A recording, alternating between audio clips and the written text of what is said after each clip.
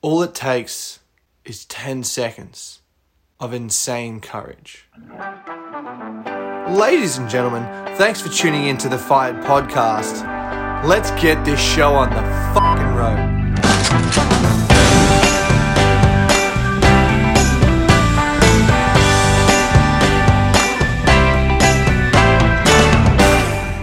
So, this is a funny one. There's a girl that I kind of like. Long story short, I was saying to a friend the other day, I don't know if this girl's flirting with me or not, because it kind of seemed like she was, but it's sort of one of those situations where it's like, how much of this potential flirtatiousness is just that person's personality and just the very nature of that interaction and the context around it. You're generally talkative and there's a certain frame of mind. So anyway, not sure what to make of it really. But I was talking to a friend about it and she said, all it takes is 10 seconds of insane courage. I was like, what do you mean? She's like, just get her number or something. I was like, yeah, but here's my list of excuses. She's like, nah, just 10 seconds of insane courage. And I was just like, what if, like when I sat on that for a little bit, I was like, that's a fucking good thing to live by. Now, I'm not necessarily saying go and ask every girl out or do this or do that. That's not what I'm saying at all necessarily. But what a great frame to implement in whatever area of life.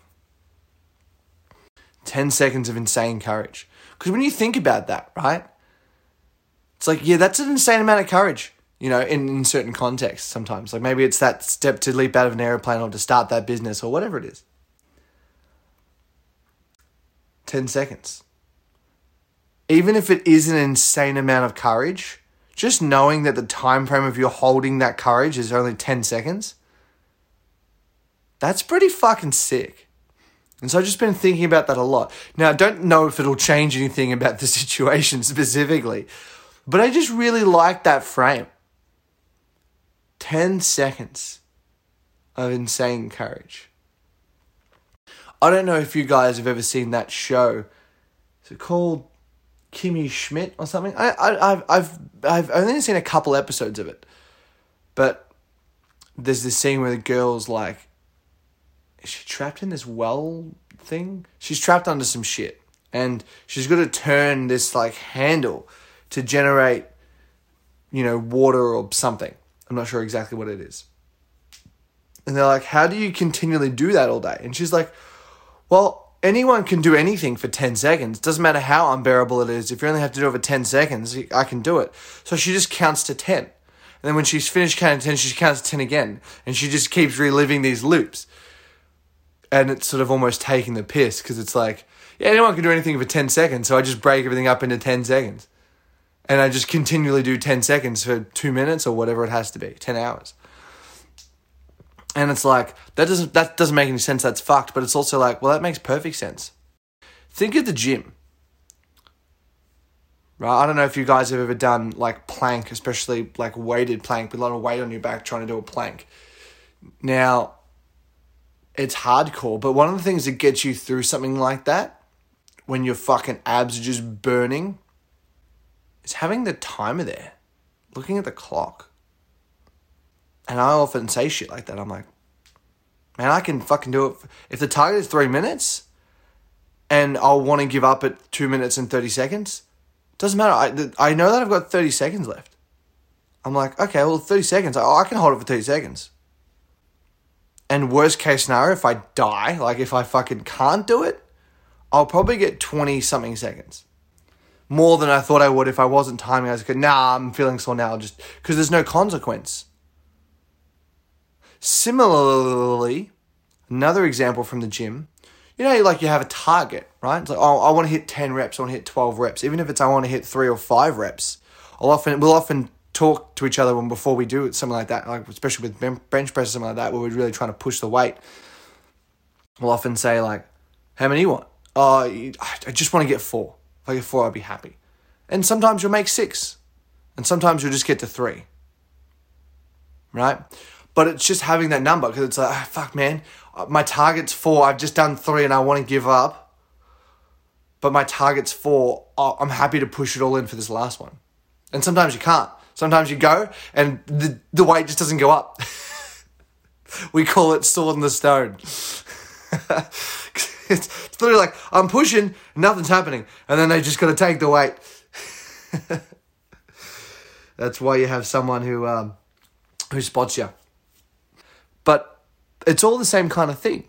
The numbers at the gym don't necessarily correlate. Oh, well, if you can do 10 reps, then you're going to get this much muscle. It doesn't necessarily work like that. But just by way of you having a number to hit, you'll go further than you think you can. Imagine if we weren't counting. Maybe sometimes you get 4, maybe sometimes you get 6, and sometimes you get fucking 12 on the same thing. Here's the other thing as well. When I run, like when I get to 12 or something, and even if 12 is my goal, if I feel like I've got a couple more that I can sort of bang out, then I'll do it. But often, when your target's 12, you're feeling great at like 6 or 8. But then when you get to 10, those last 2 are really hard. That's the beauty of those last 2. That's where the real work comes in. Arnold Schwarzenegger used to say that. It's the 10th, it's the 11th rep where the muscle actually, where it actually hits the muscle. And those are the reps that give the muscle the most growth. Now, I don't know if that's correct or not. I'm not a fucking fitness professional dude, but Arnie's pretty jacked. So even if that's just his belief system around it, what we know about belief systems is they end up creating reality. So it's real for him, even if it's not real for everybody else. And so that's a belief system that you might want to adopt. So just think, what are all the different ways you could incorporate a belief system like that into your life? Just 10 seconds of insane courage. I can do anything for 10 seconds. Okay, well, just do it for 10 seconds. One of the things I learned a few years back in an old job was it actually takes your brain on average 15 minutes to change between tasks. Even something as simple as going from answering phone calls to sending emails, your brain will actually take about 15 minutes to adjust. Which sounded crazy to me. I'm like, well, I know how to write an email. But I'd find some days I'm just like, man, I'm scattered. Like, I just can't seem to fucking do this thing. I'm writing emails and I just feel like the words aren't coming out. I know I'm good at doing emails. I'm very professional. I've done it for a long time. What's going on here? And then slowly, like, it would just like a switch would flick in my head and I'd be sweet. And I'd be like, oh, cool, I can write emails again. Just for a few minutes there, I couldn't. Well, there we go. That's why. So often, when we sort of feel like we can't do something or we're trying to do something and it's just not working, it's not really showing up for us, just wait 15 minutes. Or do 20 minutes or half an hour and then see. And if you're still really not feeling it and it's not working out, cool. Put down the fucking book. Turn off the computer, whatever it is. Go do something else. Come back. Because there's wisdom in that too, which I'll touch on in a second. But often once you get past that 15, 20 minute sort of hurdle, you'll actually get into flow. You'll get into, you'll start picking up some momentum. And you'll find you're pretty productive and you might smash it out. You might even find you enjoy yourself. You never know. You never know. Maybe. In a world of infinite possibilities, anything's possible, right? And if it doesn't work, as I said, take a break. For instance, I went snowboarding a couple years back. It wouldn't have been last year because COVID, right? But 2019, snowboarding for the first time, we did 5 days on the slopes. And it was if the first day was obviously a struggle. I didn't really know what I was doing. The second day I had some lessons, but it was much icier, so it was harder. And I kind of just stayed in the more training part, like the beginner slope. And I just kind of just kept doing runs on that, just trying to practice different ways of turning and little bits and pieces of stuff. I think day 3 was okay. I'm trying to remember. Maybe it was only 4 days we did. I can't remember. The point being, though, there was basically, I built up to this momentum and then I got to this point where I just died. It was like my body was just so dead. I just had nothing left. And then the next day, Nothing, I didn't do anything different, I felt, but I just rocked up and I could suddenly do it. It was so weird. And then, pause again, right? So that was sort of the end of that trip. I didn't snowboard again. But then about a month or two later, maybe a month and a half later, I went back and we just did a day trip one day. And it was just like effortless for me. It was just everything felt so easy. It's like, well, why is it easy? I haven't been practicing. Well, maybe because you put it down for a second, your unconscious mind figured it all out in the meantime. You know, like how important is rest when you're working? Similarly, after that, I wanted to get good at snowboarding, and I was watching a lot of YouTubers. This was last year, and everyone was riding these one wheels. All the YouTubers that I was following, which is kind of like a snowboard sort of thing that was invented by a guy who was a snowboarder in Canada. And it's kind of designed to be feel like a snowboard, but like on the road, which is really cool. You sort of glide and float along. It's the best thing ever. In the whole first 24 hours, basically, I was struggling to even stand up and get balance on it. I just kept falling off because you sort of have to achieve balance before it'll engage the motor and start moving.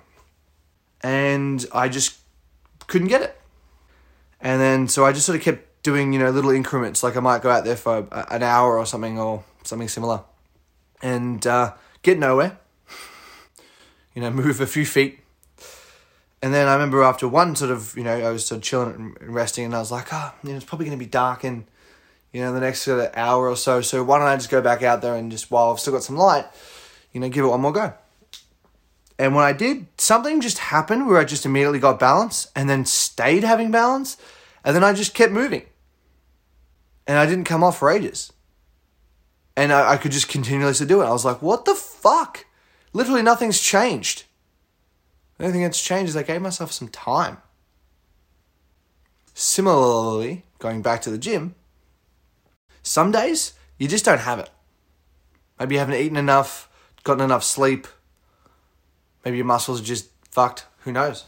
Some days it just feels like you can't lift anything. Another day you rock up and you're just like, man, I'm really strong today. Look, I'm just smashing it and powering through it. Maybe you've eaten more. Maybe your water intake was better that day. Who knows? Who knows? Maybe we just built some strength over the last week or something. So it's not always a consistent thing. Sometimes you need to give yourself a little bit of time. Maybe that's time off, time away from the thing. Maybe that's spending a little bit more time on the thing. Getting past that 15-minute barrier. Or maybe it's just having 10 seconds of insane courage to do that thing that you're resisting. Because what's interesting is on the other side of that door is the thing that you want.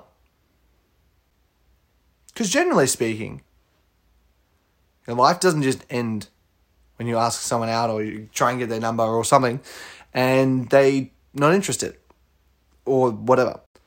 It's that limbo of like, oh, I want to do something, but I'm too scared. That limbo is the most frustrating, shittiest place there is. Being on the page where you're like, oh, cool, I know that this is sweet and you're not interested. Cool, I can fucking move on with my life and be interested in someone else now.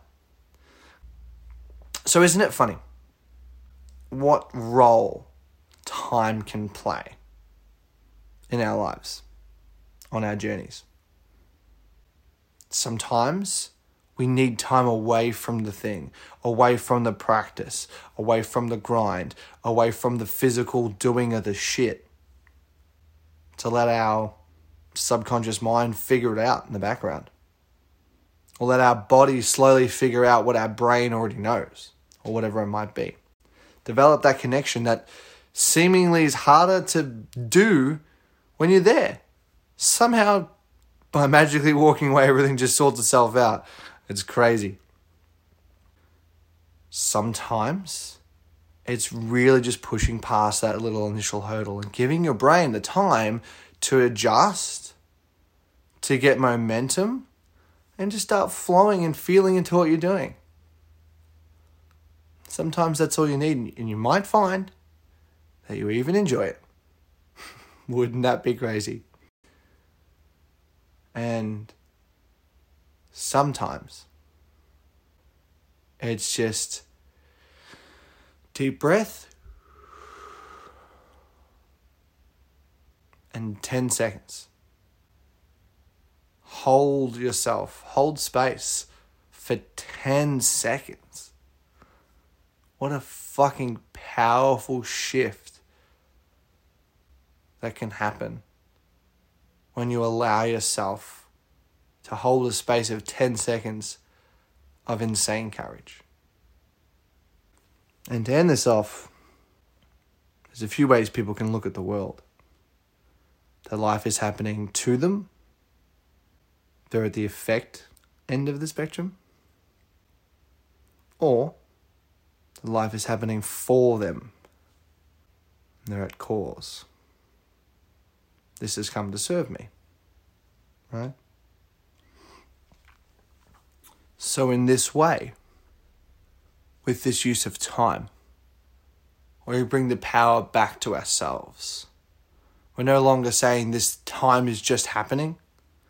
We're making a conscious choice to use time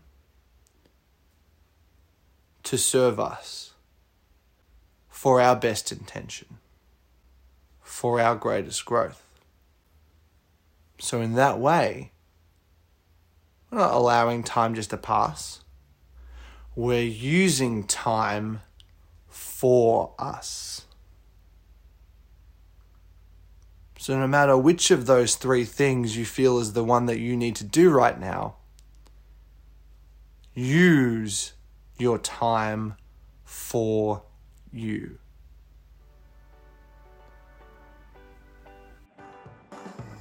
Thanks for using your time to tune into today's episode. Peace out, team. Chick, chick.